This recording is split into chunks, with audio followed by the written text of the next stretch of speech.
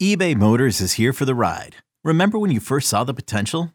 And then through some elbow grease, fresh installs, and a whole lot of love, you transformed 100,000 miles and a body full of rust into a drive that's all your own. Look to your left. Look to your right. It's official. No one's got a ride like this. There's nothing else that sounds like, feels like, or looks like the set of wheels in your garage. With over 122 million parts, you can make sure your number one ride or die stays running smoothly. So there's no limit to how far you can take it. Brake kits, turbochargers, engines, exhaust kits, roof racks, LED headlights, bumpers, whatever your baby needs, eBay Motors has it. And with eBay Guaranteed Fit, it's guaranteed to fit your ride the first time, every time, or your money back. Plus at these prices, well, you're burning rubber, not cash. Keep your ride or die alive at ebaymotors.com. Eligible items only. Exclusions apply. You could spend the weekend doing the same old whatever, or you could conquer the weekend in the all-new Hyundai Santa Fe. Visit HyundaiUSA.com for more details. Hyundai, there's joy in every journey. What is going on, guys? Welcome to the Upper Hand Fantasy Podcast. I'm Zach Rizzuto. You guys know Faraz is usually here. He's not here today. He's fighting some fires at work, not literally, but couldn't make it today, so we're going to give him the time that he needs to get that done. In the meantime, I'll be here to talk about our wide receiver and tight end rankings today. Yesterday, we went over the quarterback and running back rankings. Today, we're going over a little of our wide receiver rankings, tight end rankings. These are Faraz's rankings I'm going to be showing like I did last week. And I'll be giving you some of his insights along with some of my insights alongside them because Faraz can be here today. Also, we'll be going over our Thursday night recap. If any of you guys caught the game last night, I'll apologize because that was one of the worst football games I think I've seen in my years of watching football. And I'm sure it was the same for you guys.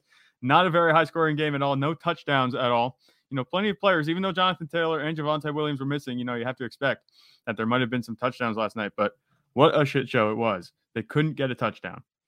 Nyheim Hines, if you started Nyheim Hines, you know, bad luck struck early and often for you. He had a concussion early, and it looked pretty darn close to what Tua suffered a couple of weeks ago. That was not a pretty sight seeing him stumbling like he was. Hopefully, he takes the time to get that right, and he's not out too long. We'll be talking about who you can start in the meantime while Nyheim Hines is out. Just a tough break. He actually looked, the usage, you know, he was only in for 3 plays before they went 3 and out. It was on the third down that he went down. On the 2 plays that he was in, you know, he did have a rush and a reception. So it looked like he was in line for a big workload, and he just completely missed out because of an unfortunate injury. Just tough luck for you there if you started Nyheim Hines. Russell Wilson, you know, you just want to say that last play of the game, if you're running a pick play, why are you not looking that way? You know what I'm saying? Like, the offense schemes open that receiver on a pick play. Your first read should be there because that's the whole point. It's quick and snappy. You get it into the hands of your receiver as quick as you can, and he just walks in the end zone. KJ Hamler actually said he would walk into the end zone afterwards. He didn't really mince his words there. He seemed pretty upset. We saw him bang his helmet on the ground after the game. It was pretty rough. There's only one window, and that to throw it to, and when you pick that play, it's going to be successful, you know, 9 times out of 10, as long as there's no offensive pass interference called. It's right off the snap. You'd be looking that way when you snap the ball, or at least look off of it for a split second. But the fact that he wasn't looking that way for KJ Hamler at all just didn't make any sense. I digress. Russell Wilson has been terrible for fantasy this year. He looked closer to what we wanted him to be last week at the end of the game against Las Vegas, but against a very winnable in a game that they could very easily have won against a defense that has been, you know, good but not great. He didn't look like himself again. I do think he's capable of turning it around. I don't know what's going on with him. Whether it's Nathaniel Hackett, you know, there was some suspicious play call, suspicious time management again at the end of the game. There wasn't very much to be happy with Russell Wilson. He has the weapons that he needs, but he's just not getting the ball to them. It's been really odd seeing, you know, the guy that we were calling Mr. Unlimited not just a year ago struggle this badly, especially on an offense that's, you know, they're not devoid of weapons. I mean, they did lose Javonte Williams, but they're not out of weapons. So it's been a complete surprise. One of the worst surprises of the year so far has been Russell Wilson. And going back to what we were talking about, Nyheim Hines missing time, the guys that replaced him, Deion Jackson, Phillip Lindsay, they ended up carrying the load for the Colts in Jonathan Taylor's absence. I mean, We talked about the Broncos giving up a lot of yards per play on a per carry basis, on the episode yesterday. Both of the guys were relatively productive. I'd assume that Jonathan Taylor's back next week, unless this is truly a high ankle sprain. There have been rumors that it might be a high ankle sprain coming in to this week, but we're not sure. He's kind of been walking the tightrope between a high ankle sprain and not a high ankle sprain. There's been not much clarity around it. If he does end up being out next week, I think Deion Jackson would be the play. Him and Phillip Lindsay, they were splitting the early down role, but he was really the primary passing down back. That gives him the edge. He also looked better than Lindsay did just carrying the ball. Not that Lindsay looked bad. He was playing against his former team, but I think Jackson not only has, the advantage in terms of his talent and production, but also the coaching staff seems to have won him on the field more than Phillip Lindsay. They did just call Phillip Lindsay up to the active roster not long ago. Alec Pierce, he was he had a quietly good evening last night. He might be worth the pickup this week. We'll see how things shake out the rest of the week into the next games on Sunday. But 8 catches for 81 yards. He had 4 catches for 80 yards last week. And then the week before that, he went 3 for 61. It's relatively solid, relatively consistent production. His target share has gone up in each of the last 3 weeks from 14 to 17 to 25% last night. He seems to be building rapport. And, the Colts are desperately in need of that wide receiver too, behind Michael Pittman. Because Michael Pittman can't do it all. We saw he actually had a decent outing last night as well. Michael Pittman did, but it wasn't anything to be overly excited about. Like we said, there were no touchdowns in this game, so the ceiling for these fantasy players is really just capped. There wasn't much you could do about that. Melvin Gordon, he came through for the most part, and the opportunity is looking solid. He did share the work, 56% of snaps that he got. Mike Boone was the other back. Both were running routes at almost equal rate, and they were targeted at an equal rate. Boone himself had 10 opportunities to Gordon's 18. Gordon was the one in the goal line formation. He was getting the goal line snaps. He was a primary early down guy, but Boone was impressive on the passing down. He was pretty good. That being said, Gordon didn't look great.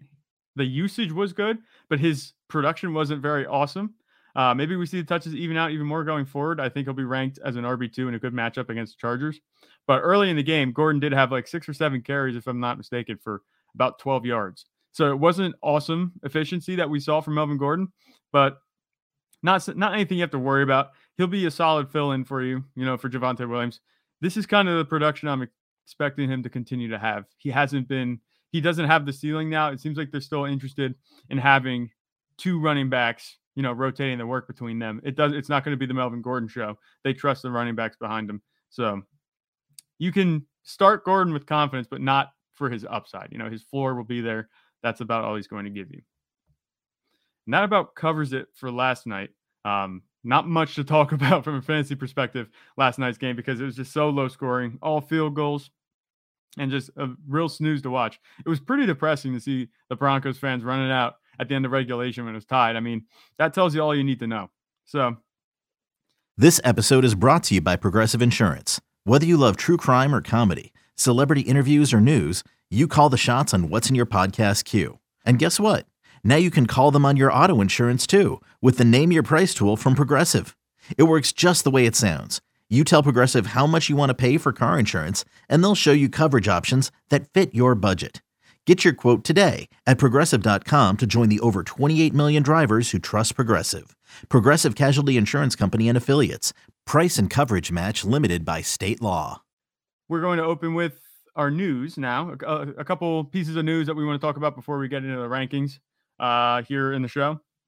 Amon-Ra St. Brown, it doesn't look like he's playing. Josh Reynolds has been getting it done over the past 2 weeks in a big way, so he becomes a wide receiver 3 in his place.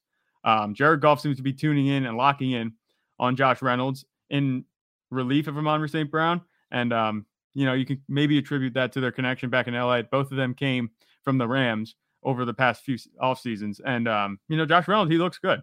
He seems to be a reliable producer. I mean, last week it was just 1 week, but it seems like Jared Goff is happy throwing him. He has a good chemistry and he trusts him to catch the ball. So he'll have quality targets coming his way. Wide receiver 3. I think that's where he's going to be with upside, I might add. Kyle Pitts, he hasn't practiced this week with a hamstring injury. If he doesn't play, congrats. You just got more fantasy points in your tight end position this week. I actually did think I saw a report earlier that Kyle Pitts is out this week. So your decision with who you're starting at tight end this week just got a whole lot easier, and it might be for the better. Pitts not being on the field might not. I don't think that having Pitts not on the field will not affect Drake London, because it's not like Pitts was doing much when he was on the field. Drake London's workload seems to be pretty locked in. Kyle Pitts not being part of this offense, it's not going to be anything different from what we've seen, because he hasn't had the production. He hasn't even been targeted. Not much is going to change if you take out something that hasn't been existent from the offense, if that makes sense. Keenan Allen, he's also still not practicing, and this one's kind of been fickle. We're not sure how he was going to be coming back from it, but it looks like he did tweak his hamstring late last week in practice when he went back on the injury report, and things weren't looking good. That would explain him returning to a limited earlier last week and then not practicing at all after that point. Mike Williams should be in lineups, regardless. He might be hit or miss in games with Keenan Allen, but without Keenan Allen in the lineup, Mike Williams has been pretty solid. You can play Josh Palmer as a flex. He only ran a route on 59% of dropbacks last week, and it's probably because of an ankle injury, but he only saw a target on 4% of his routes last week. He's a bit banged up going in this game. He hasn't had a full practice yet, but the matchup is fine against Cleveland. As you know, last time that these two teams met, it was a track meet. We could see more of the same, because, that was with Baker Mayfield at quarterback. So if Baker Mayfield can have a track meet with the Chargers and Justin Herbert, then Jacoby Brissett can 100%. Gerald Everett, he got hit with a limited tag on Thursday, hamstring injury. Just keep an eye on it. You don't have to worry about it too much. Otherwise, you could start him as you've been starting him, as a low-end tight end one. We're waiting for his production to kind of fizzle out, but it really hasn't yet. We talked about Donald Parham, his return kind of looming. It hasn't really happened just yet. And Gerald Everett seems to be a favorite target of Herbert's, regardless of who's on the field at wide receiver. So you can start him pretty confidently as long as he plays. Just keep an eye on it. I'm not expecting him to be out. I think he plays. So you should be good in that department. Both Jameis Winston and Michael Thomas, they've yet to practice, and it looks like it'll be another day of Andy Dalton. It's all right. He's not bad. I think it's fine for Chris Olave. We have him as a top 25 wide receiver this week. We took Michael Thomas out of the rankings this week, assuming that he does not play. So moving forward, when we talk about the wide receiver rankings this week, you won't see Michael Thomas. That's because we're not anticipating him playing. Chris Olave should be fine. Andy Dalton, you don't start Andy Dalton as a fantasy quarterback. His ceiling isn't very high. I would look elsewhere if you're in need of a quarterback or a pinch hitter for yourself at quarterback. I guess he could be all right, but I think there are plenty of other options out there. I wouldn't be starting Andy Dalton. The only thing Andy Dalton does is preserve Chris Olave's floor. David Montgomery, he got in a limited practice, so there's a chance he's back. And as we know, that was a little bit of a surprise because we weren't expecting him to be practicing at this point. He might be limited in terms of getting his full workload back. And, Herbert has looked good, and it's a good matchup. For that reason, I think we're going to start Herbert if we had to pick between the two of them. Otherwise, you really want to do your best to avoid this backfield this week at least, because with Montgomery coming off an injury, the workload is guaranteed to be, split a little bit more than we usually anticipate. As we know, Montgomery got the majority of carries before he went down, but this could be anyone's backfield and resemble something close to the Rams as their backfield has these past few weeks. It could look like that in Chicago this week. Rashad Penny, we talked about him yesterday, missing practice with a shoulder injury. He's back in practice. He should be good to go. As long as nothing else happens, there's no other setbacks that he suffers, he'll be good to go. And you can start him in your lineup this week. We talked about Rashad Penny as a low-end RB2, maybe a mid RB2 in some matchups. His matchup isn't fantastic this week. I have him as a low-end RB2 personally. That's me. Hunter Renfrow looks like he's going to be back this week for the Raiders, but he's really a PPR flex at best. He did see 10 targets in week 2, so you don't really want to underestimate him. And we've seen him flash chemistry with Derek Carr, but there's plenty of other weapons on this offense. It's probably going to be a shootout, and that's where you really want to key in, where quarterbacks really like to key in on their star receivers. So that would be Darren Waller and Devontae Adams territory. He has a decent floor as a flex, but his ceiling isn't amazing, especially with the offense. And Derek Carr hasn't been playing fantastic as of late. So PPR flex, that's where we have Hunter Renfrow in our rankings heading into this weekend. CeeDee Lamb didn't practice on Thursday. It was listed as a groin injury, but he's fine. It was just a rest day. He'll be good to go. CeeDee Lamb himself said that he doesn't want to scare anybody. It's just a rest day, that he's perfectly fine. So CeeDee Lamb did show up on injury reports. If you got the sleeper notification saying that CeeDee Lamb was out, you probably, your heart skipped a beat. He's good to go. He should be good to go, assuming, all the reports are true that he is fine. Rashad Bateman, he's still not practicing. We left him out of rankings, assuming he's not playing with that foot injury that he has. Primary beneficiaries, like we said, Devin Duvernay looks to be technically the wide receiver one, the second best pass catcher in that offense behind Mark Andrews. So he should be in line for a slightly safer floor than what he's had this year so far. He's been the big play threat. He's made his money off of deep catches and end zone targets. I think his floor is a little bit safer with Rashad Bateman sitting out. Jahan Dotson, he's still not practicing. I assume he's out, and we took him out of the rankings. Curtis Samuel has an illness, and he hasn't practiced yet. Players usually don't miss due to an illness, but just keep an eye on that. It's happened a handful of times over the past few years. Obviously discounting anything about COVID. But Jahan Dotson not practicing, that's kind of big news to me. Washington's going to be without, arguably, so far, he's been, I think, their best threat, at least in the red zone. Even with Terry McLaurin and Curtis Samuel there, they're going to be missing one of their best threats in the red zone. So Jahan Dotson, he's a very good receiver. He's just a rookie, but he's made an impact clearly in Carson Wentz's game.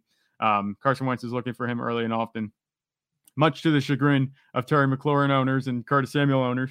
But Jahan Dotson missing, it might open up the ceiling a little bit for Terry McLaurin and Curtis Samuel. Isaiah McKenzie, he returned to practice. He's still in the concussion protocol, but that's a good sign for him. If he does end up going, I think you start him. There's no reason not to. Like we talked about at length over these past few episodes, Gabe Davis and Isaiah McKenzie, who would you start between the two? At this point, it has to be Isaiah McKenzie because he's the guy getting the targets. Gabe Davis, not so much. He hasn't gotten the targets, and he's been running routes. He ran 100%. I think it was 100% of routes last week, and he couldn't get more than 3 targets. So Isaiah McKenzie, if he's in, start him. He returned to practice. We're not sure if he's going to play, but this is a good sign. It's a much better sign than what we've seen coming out with other concussion injuries, obviously, with Nyheim Hines and Tua being the prime examples.